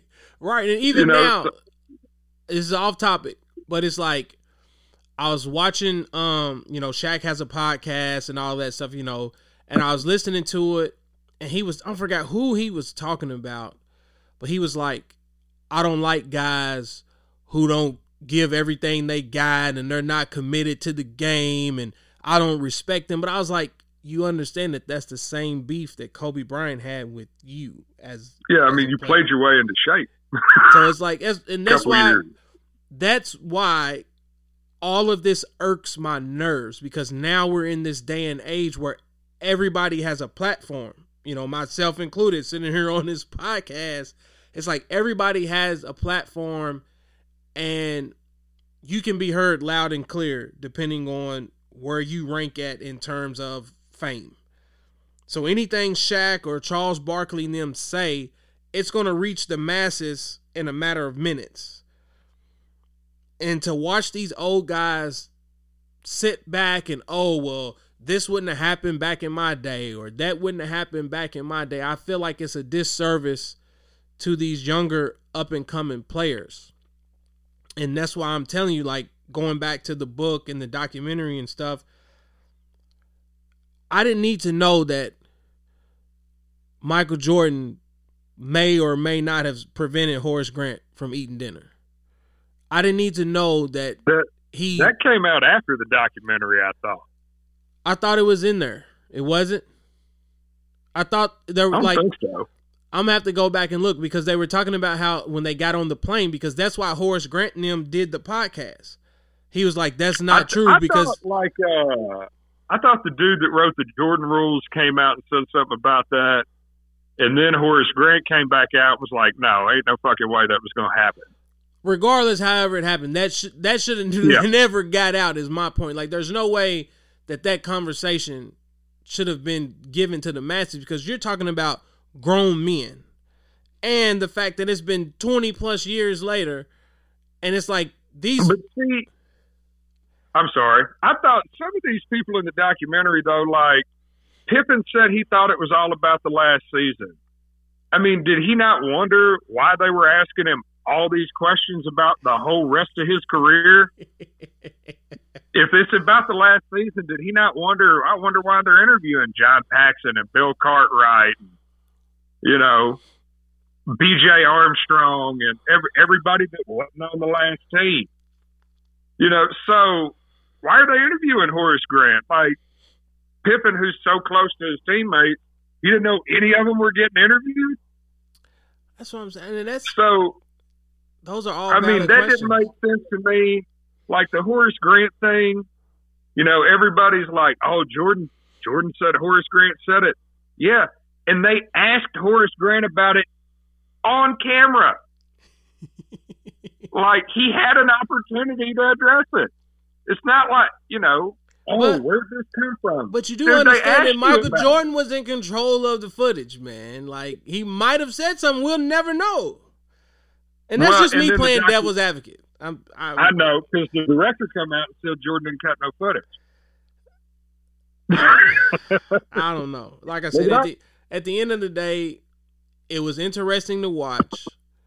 It was. But, yeah, my big takeaway was he was a professional through and through, and I thought that bled through to the rest of his team. Because, like, you saw Steve Kerr, there was that little section about his dad getting killed in Beirut. Mm-hmm. I think that's where it was. Anyway, getting killed overseas. And then Steve Kerr's like, yeah, we never talked about our fathers dying. Like that, you know, that's kind of interesting. That sort of tells you he viewed everybody he played with. And this kind of comes back to the professional thing. You know, we played high school basketball. We went to class together. We drank beer together. We talked about girls together, whatever. You know, we played high school basketball and pickup basketball. And that's stuff you do with your friends. When you get to the NBA, you know, I mean, do you think Kevin Durant's hanging out with Joe Harris? No, you know, not at all. But even with that, I don't want to hear about Kevin Durant punching Joe Harris in the damn eye because he was guarding him too tough. That to me, I don't care what anybody says, and we can argue till the cows come home. That doesn't make you a great teammate. I'm sorry. I don't think it does either. So I don't think it does either. Now, Will Perdue, one of the guys he punched, says in the documentary he was a hell of a teammate. But I mean, at the end of the day, is he like he's supposed to say that? Otherwise, he's gonna catch the backlash like Scottie Pippen. That's why I'm saying that's just my opinion. There's no right or wrong to that. I just feel like, well, I think that comes with the level of fame, though. Right, you have to be politically correct. Well, it's not even that. You know, we talked about presidents and senators earlier. You know, we're especially in today's day and age. Mm-hmm. You know, everybody's got to be on one end or the other. There just doesn't seem to be a lot of middle ground. Like, oh, Trump, I love Trump or I hate Trump. Biden, I love Biden or I hate Biden.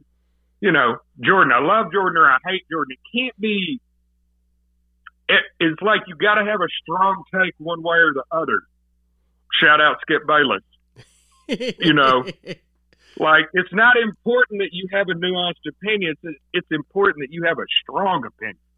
And I think that's the part that drives me crazy because it's like I actually like Michael Jordan. Now over the years, it comes off as if I despise the man.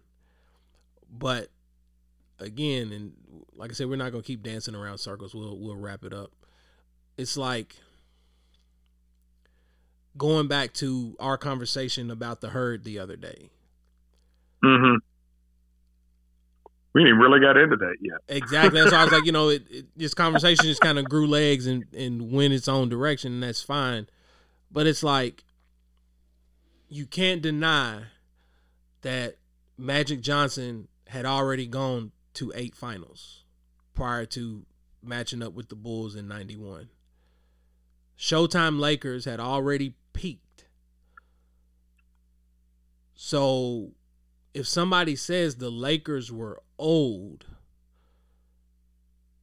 to me, in my opinion, that is a fair assessment. Well, let me ask you. LeBron went to the 2007 finals, and I've never really held that against him getting swept. Should I? Getting swept. I mean, I always thought he got there early, so to speak. He got there early, and that's fine because, hell, Magic won as a rookie. And that's my point. So, like, when you say Magic went to 8 finals, well, he got to the first one his rookie year. But that's my like, point. He started by going to the finals, so... But that's how great that team was. And the conversation is, yeah, Michael Jordan was a great individual, but it was never to the point that where he inserted himself into those conversations of, okay, even if the Bulls got to 1 while the Lakers and the Celtics were at their height, Michael Jordan knocked off Larry Bird to get to Magic Johnson, even if the Lakers would have won. Those conversations never happened. And I feel like that's the lens that I was looking at when I heard his remark in regards to Jordan never beat those guys when it mattered. Well, and I asked you this question, you know, if you consider the Lakers and the Celtics of the 80s a dynasty, name another time we've had 2 dynasties competing at the same time. You can't. So then when you say Jordan never beat a dynasty, well, neither did Kobe. You know, neither did Bill Russell. Neither did, you know, the only people that did would be Magic and Bird because they beat each other. But that's why I mentioned the Spurs earlier, because at the end of the day, they were in the same conference and they had to beat up on each other. When Fisher hit the shot, back into, I'm sorry. When Fisher hit the shot on the Spurs, .4, was that before or after the Lakers run, or was that in the middle of it? I think that was 2004. I think that was the year after the Spurs had won the title. So it's like, and then that was the year the Lakers had Peyton and Pippen, isn't it? Or Peyton and Malone. Okay. Wasn't that the same year?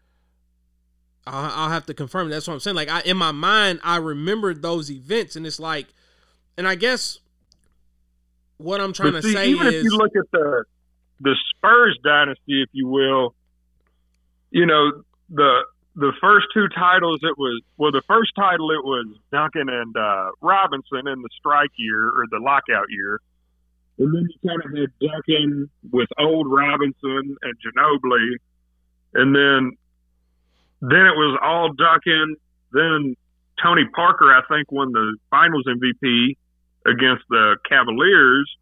And then by the time they won that last one, it was Kawhi Leonard.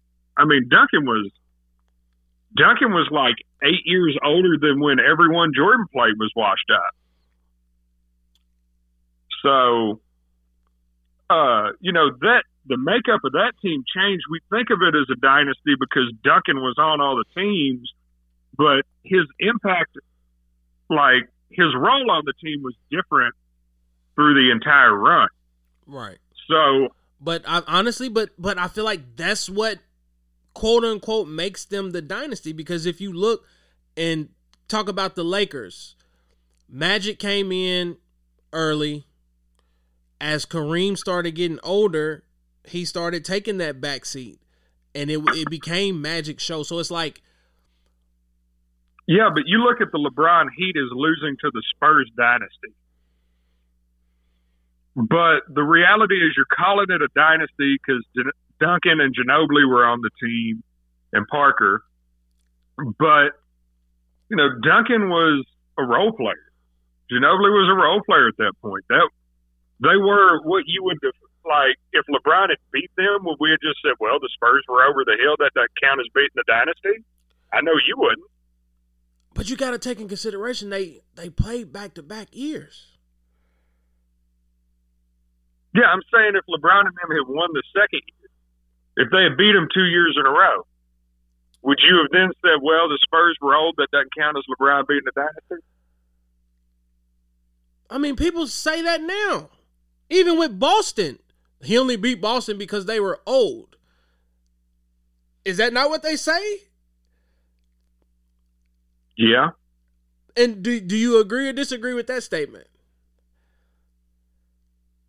I mean, it's half in, half out. They were older, but I mean, you don't beat someone until you beat them. So If the Celtics had won that series, would we be talking about, the Celtics were so old that year? No. But it's just like your argument. When you said to me, the Lakers, what'd you say, the year after they beat the Bulls, did you mention how many games they won or something? What'd you say? I don't want to misquote you. No. The year before the Bulls beat them in the playoffs, Magic won the MVP award. And then the year the Bulls beat him in the finals, he was second in MVP voting. So it's not like he was washed up. So, James Worthy was 29 years old. I mean, he was 2 years older than Jordan. It's not like, it's not like they're playing 35-year-old guys and they're all 28. And I think, you know what, man, we'll be here all Bill night. Cartwright ain't ever been young a day in his life. He's like Greg Oden. But you got to think, dog, and we've had this conversation before. It's like during that time, nobody put in the work to maintain their physique, their health. So I still consider those guys being old for that time period. Like, you're talking 9 or 10 years into the NBA, that was a big thing, in my opinion. But in the same sense, Kareem played till he was what? He played 20-something years, and he was a dinosaur, and he had one of the most unstoppable moves. It's like throw it to him, skyhook, and go on down the court. So it's like, even over the course of time. Yeah, but I mean, my thing is, you're not going to finish second in MVP voting if you're washed up. But nobody used the word washed up. We just said old. Well, if you're too old to compete, you're not going to. Nobody said too old to compete. And even with the book, and I showed you the other, like, even Scottie Pippen said, I know that once I got on to Magic, yes, I had an impact on his performance. But at the end of the day, he was not the Magic of old. He was not Showtime Magic. Everybody knows that. Well, you know what, though? That goes back into, like, part of cementing Jordan's legacy, and that was, a cooler part of the doc, too. You see all the highlights up until he played baseball. And then you see how he played once he came back. He's not the same player at all, by far. And honestly, I like that Jordan better. Wins, and he wins in a completely different way. That's why you have to respect it. You have to appreciate it. And I'm telling you, I have no knock on Jordan. We didn't get a chance to see that with Magic. Magic was a 6'9" point guard. Would he have developed a three-point shot where he could spot up and be more lethal? Like, we were robbed of the opportunity to see how he would have aged. Bird's body gave out, same thing. Right. If Bird's body don't, of course, if Bird doesn't play the way he plays, then he's not Bird. So, there's all give and takes to all of it. Of course. But at the end of the day, don't win 6 titles if Jordan doesn't go and play baseball. I mean, he was burnt out, and his teammates were probably burnt out on him. Oh, no, they were definitely burnt out on him, hell. So, I mean, everything, one thing causes something else. It's a big-ass circle. Right. But in that same sense, you mentioned Magic won MVP, and he was in second in the MVP race and this and that. But it's like people throw out the fact that the Boston Celtics literally were running the East at that time. But because LeBron beat them, they were old. I think Orlando snuck a final in there. What was that, 2007? I think. It was 2008, because that was supposed to be the LeBron-Kobe finals. Okay. No, not 2008. You're right. Orlando beat It was supposed Cleveland. to be the LeBron-Kobe finals because Garnett had got hurt that year. Okay. But it's like outside of that, the Lakers and the Celtics, like that, they were trying to push that rivalry again because Boston was there. Boston dominated the East. But as soon as LeBron beat them, it was they're old. Did they dominate the East? In my opinion, Garnett they did. They won the title. Garnett got hurt. They damn near lost to Chicago in the first round with like Ben Gordon and Derrick Rose, and like rookie Derrick Rose. And then they went back to the finals like the next year, right, and lost to the Lakers. They went back. And then they never went back. They got beat by LeBron the following year. But that's what I'm saying. Like, over that course of time, if LeBron doesn't go to Miami, who was going to beat them? Maybe LeBron in Cleveland if he had stuck it out. With who? Because Kyrie doesn't come there because they're no longer a lottery team. That's what I'm saying. We can do what ifs all day, but I'm like, well, and that gets back into team building, and that's why I say I don't blame him for going to Miami because they weren't building a team around him in Cleveland. Right. But Antoine Jameson, Tar Heel, he was washed by then too. Well, I've been washed for like 6 years by your standards. We've all been washed. Hell, I'm Post washed. office is going to be disappointed when I tell them Adrian Harper said I'm washed. We all are washed. Hell, these little kids in practice, they here, coach, let's play 1-on-1.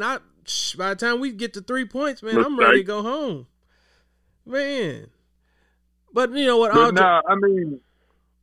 ahead. No, you're good. I was just gonna say, all jokes aside, I mean, at the end of the day, it's great conversation. I love the back and forth, and again, it's just difference of opinion. My biggest thing, and I'm going to admit it, I enjoy highlighting the double standards. That is my goal. I'm going to be a a-hole when I make posts, and you mentioned the Kevin Durant and this and that. It's like, I love watching people go to bat for Michael Jordan, and they come up with all these reasons as to why this wasn't the way people are saying and that, but then on the same exact scenario with LeBron, it's polar opposite. Well, I can only speak for me. The only person I really argue with about this is you.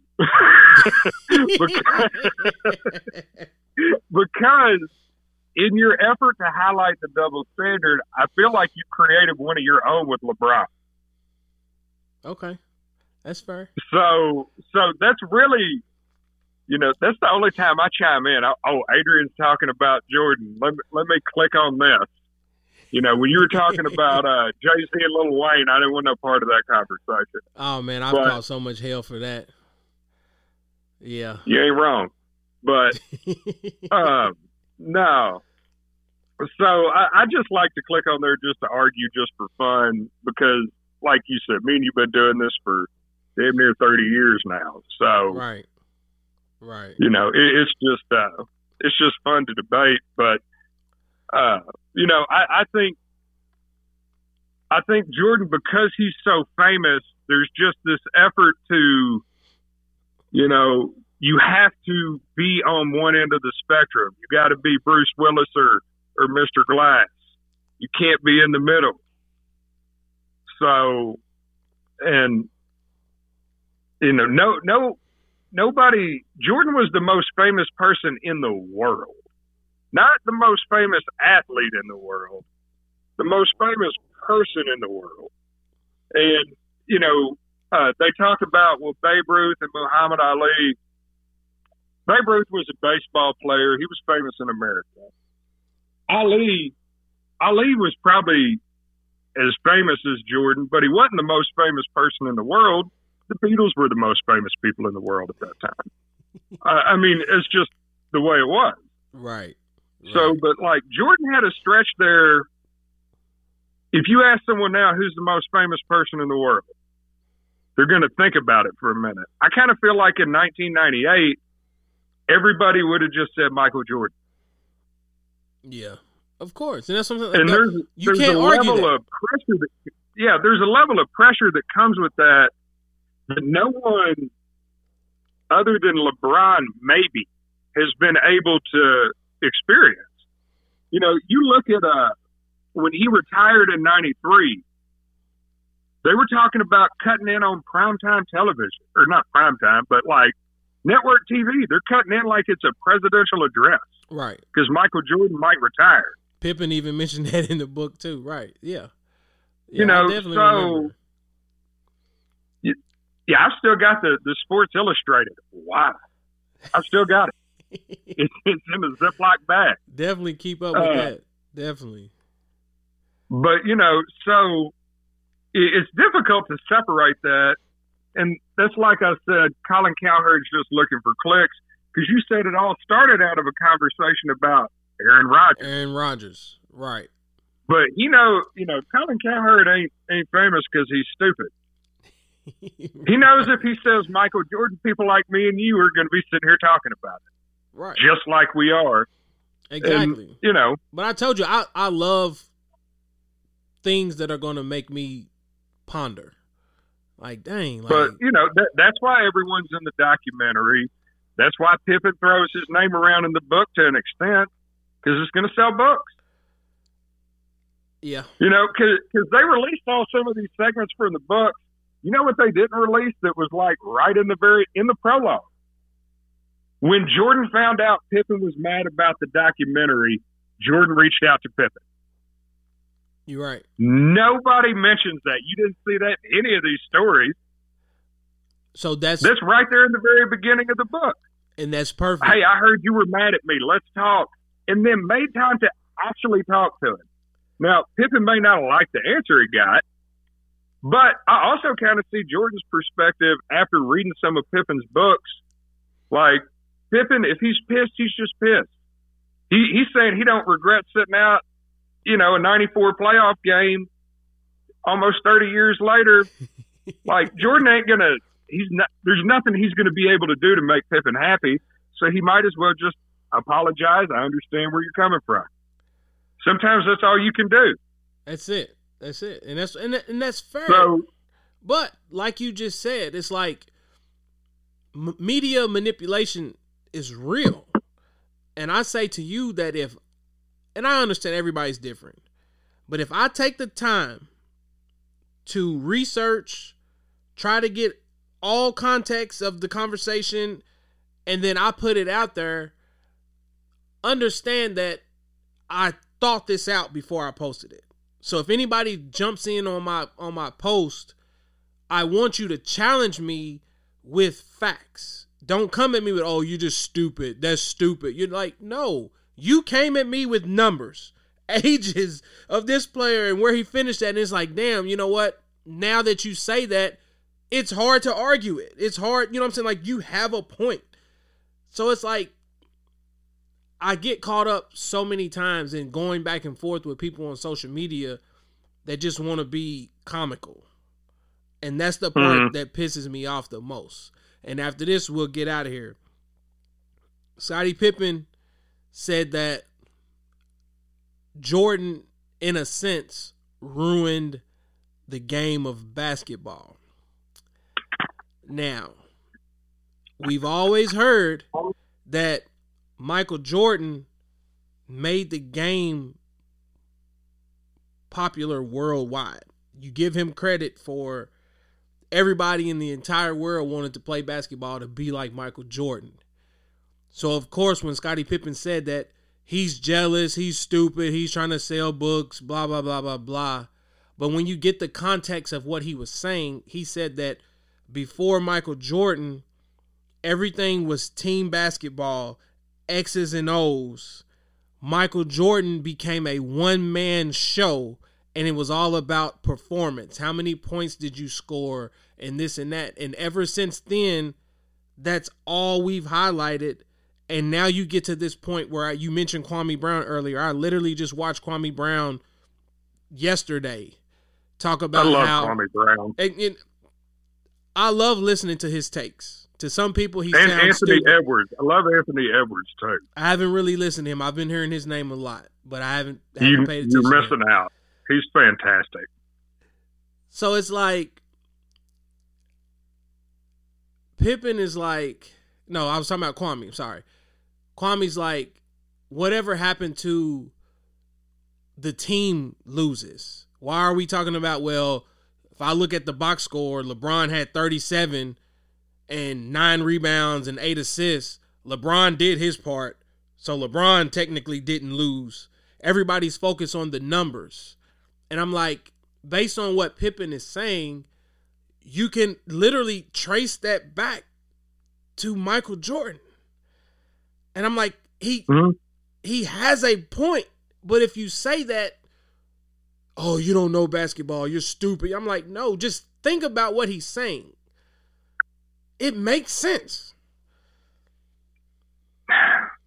That's a complex question. And in a way, all right, let's just talk about basketball in general. Basketball is the most American sport we have in America. Baseball comes from a game in England. Football comes from a game outside of this country. Basketball was invented in Massachusetts. Okay? You need a lot of equipment to play football. You need equipment to play baseball. Basketball, you need a hole somewhere and a ball. You can play it cheap.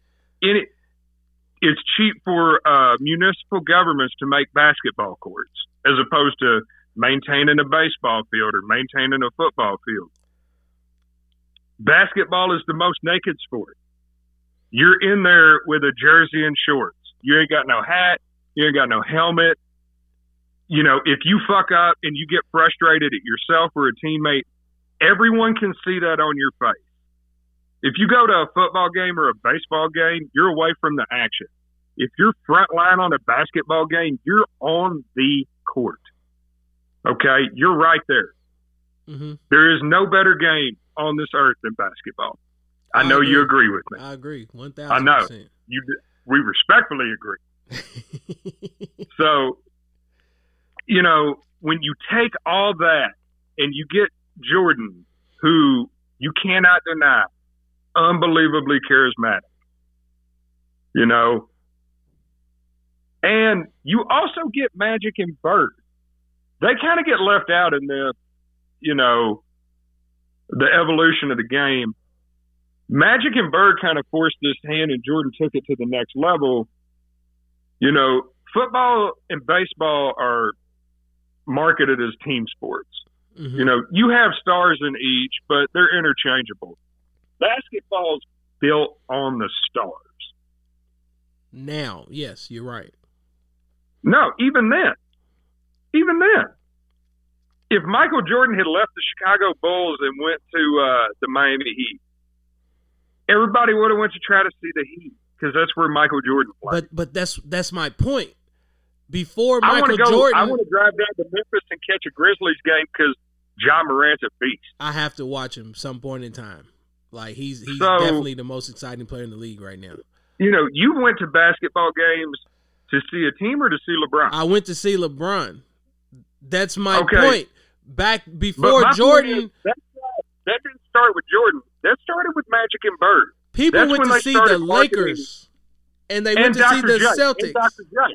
Dr. J can, you know what? Okay, all right, you win. Okay, you know, basketball marketed itself as start, and that's what they should have done. That was a smart way to do it. You win because football and baseball already had the team dynamic, the hometown dynamic to a certain extent. Mm-hmm. So basketball built itself around its stars, and it elevated the popularity of the league exponentially while Jordan was there. You know, we talk about Jordan made $30 million his last year, and the year before he made $30 million. Well, the year before that he made like $3.5 million. You know. Yeah. So, and like we talk about Pippen's contract and him being underpaid and all that. Well, that's because of how quickly the league developed, not because he signed an out-of-market contract. Right. You know, he just signed a long-term contract. Yeah. So, you know, the way players like Bird and Dr. J and Magic and Jordan and then Shaq and Kobe and LeBron have forced the league to market itself, have created an environment where the players have more power in basketball than they do in football. Yeah. You know, I mean, football, your quarterbacks can probably move around, maybe your receivers, but, I mean, is the offensive lineman holding anybody up? You know, is Lyle Collins going to go to the Cowboys and be like, hey, I'm going to mess Cowboys not a good example.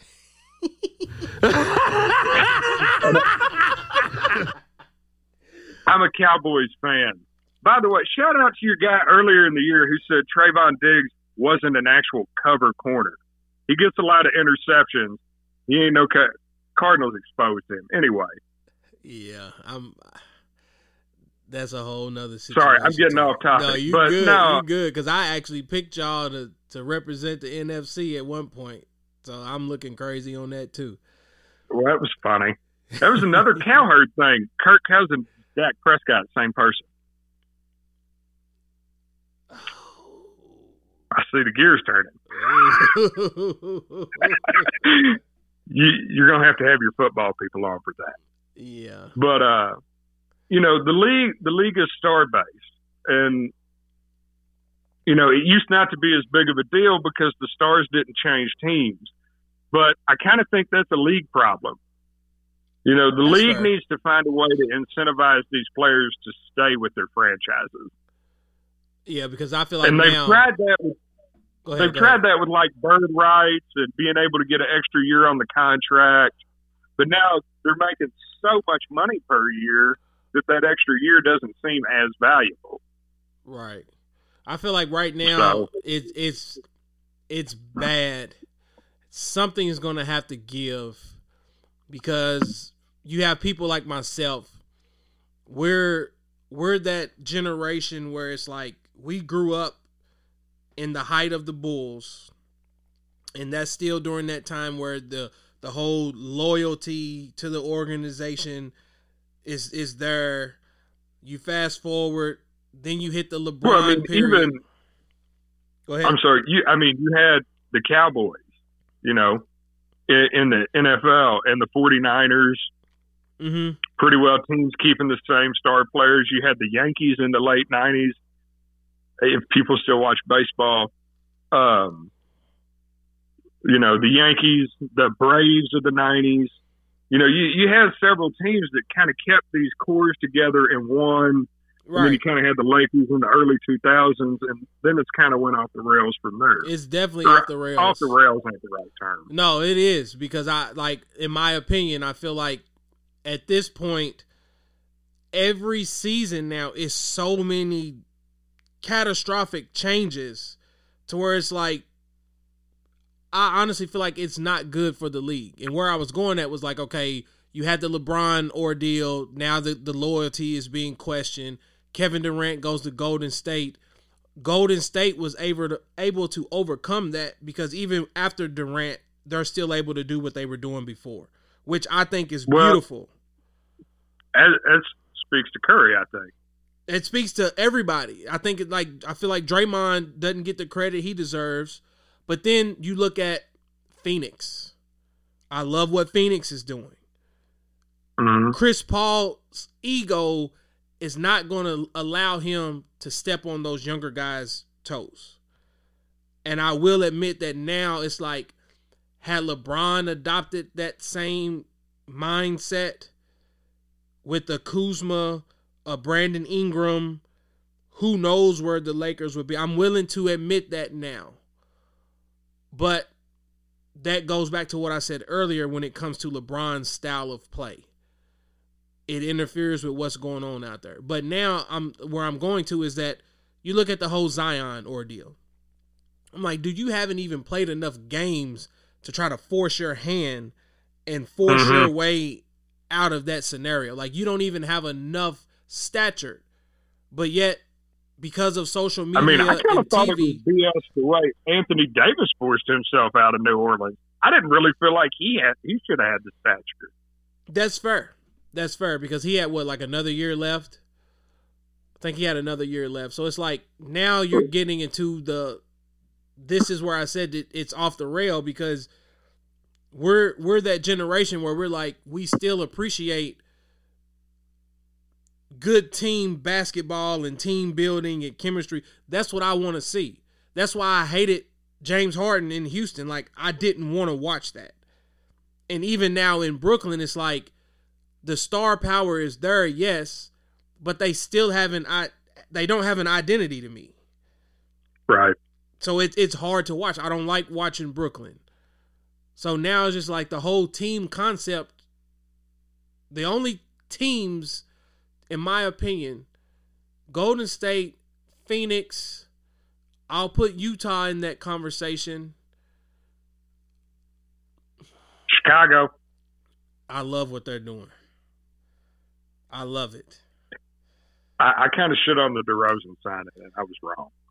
We I was all way were. wrong. We all were. Though I don't know that it's a good contract long term, but he is killing it this year. And all of them look comfortable out there. I feel like it takes a But lot they're of playing pressure good off team Levine. ball too. Yeah. But outside of that, it's like that's what I enjoy. So we'll see. We'll see where the league goes from here. But anyways, like I said, I ain't gonna hold you up. Great conversation.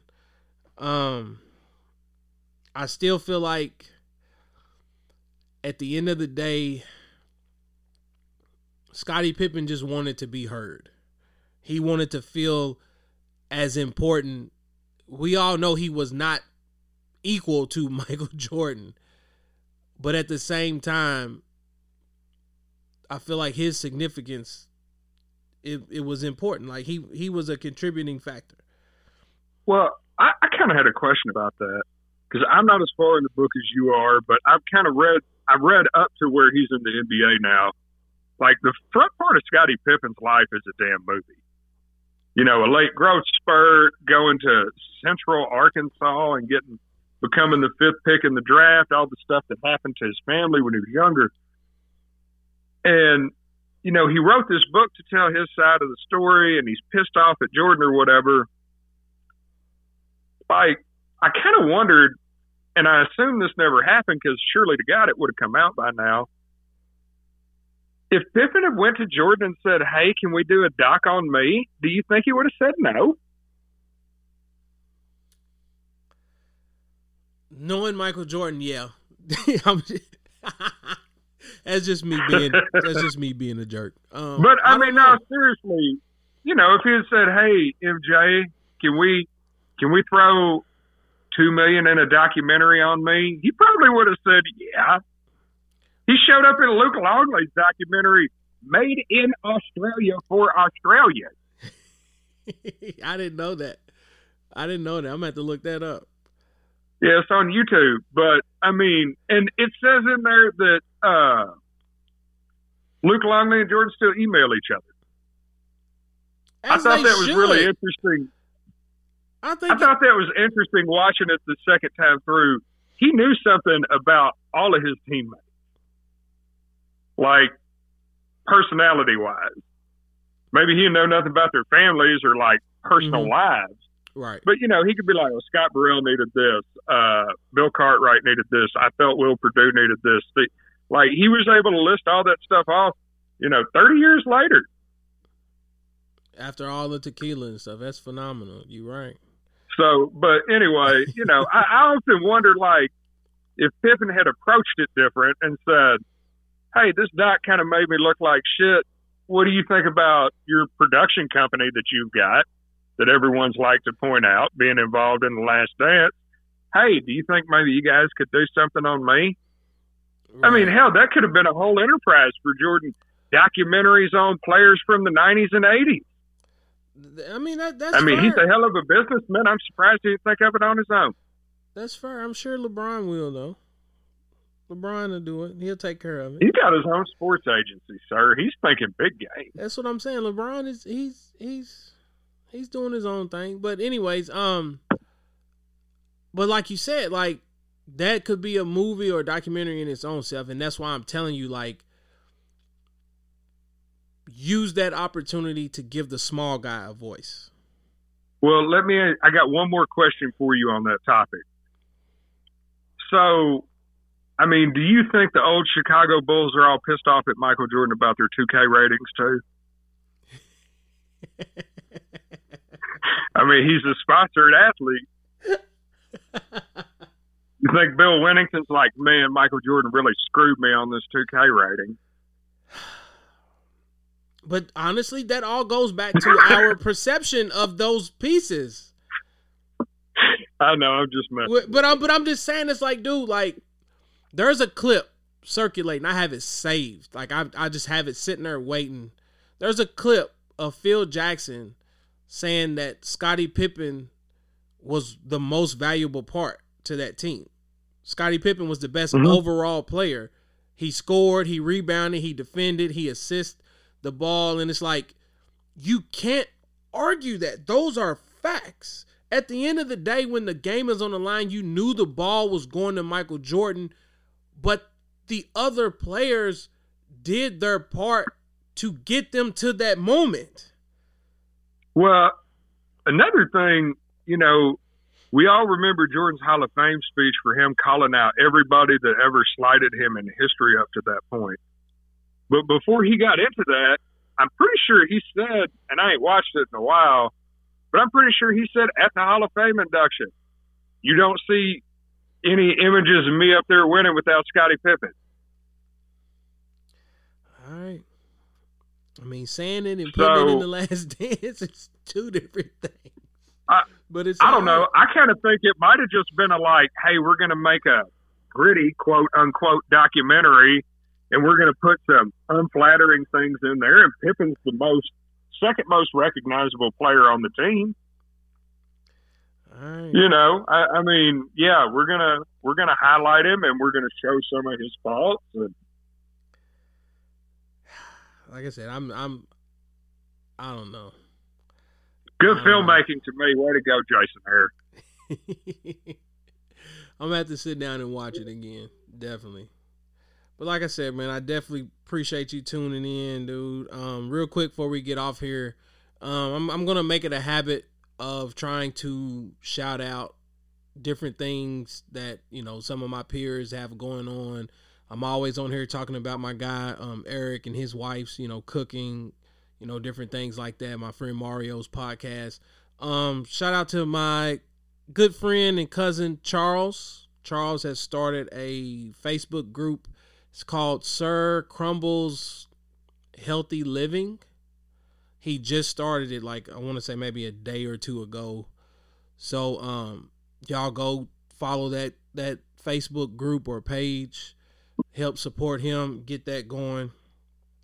And peace and blessings your way for 2022, Gabi, man. Definitely thank you, man. All right, appreciate you. Love you. All right, man. Ass toasted, no competition. I'm Misha coasting. I feel so high, I feel so live. My body's in the twine. I'm Misha coasting. I feel so live, and I know why. That I can't deny. I'm Misha coasting. Goody, fine wine, fools, malt liquor. Wish me I'm high class.